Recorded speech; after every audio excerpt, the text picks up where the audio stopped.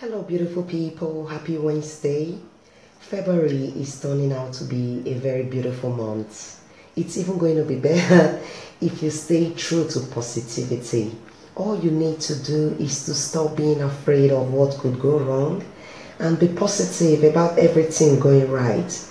With positivity on your side, you will always succeed.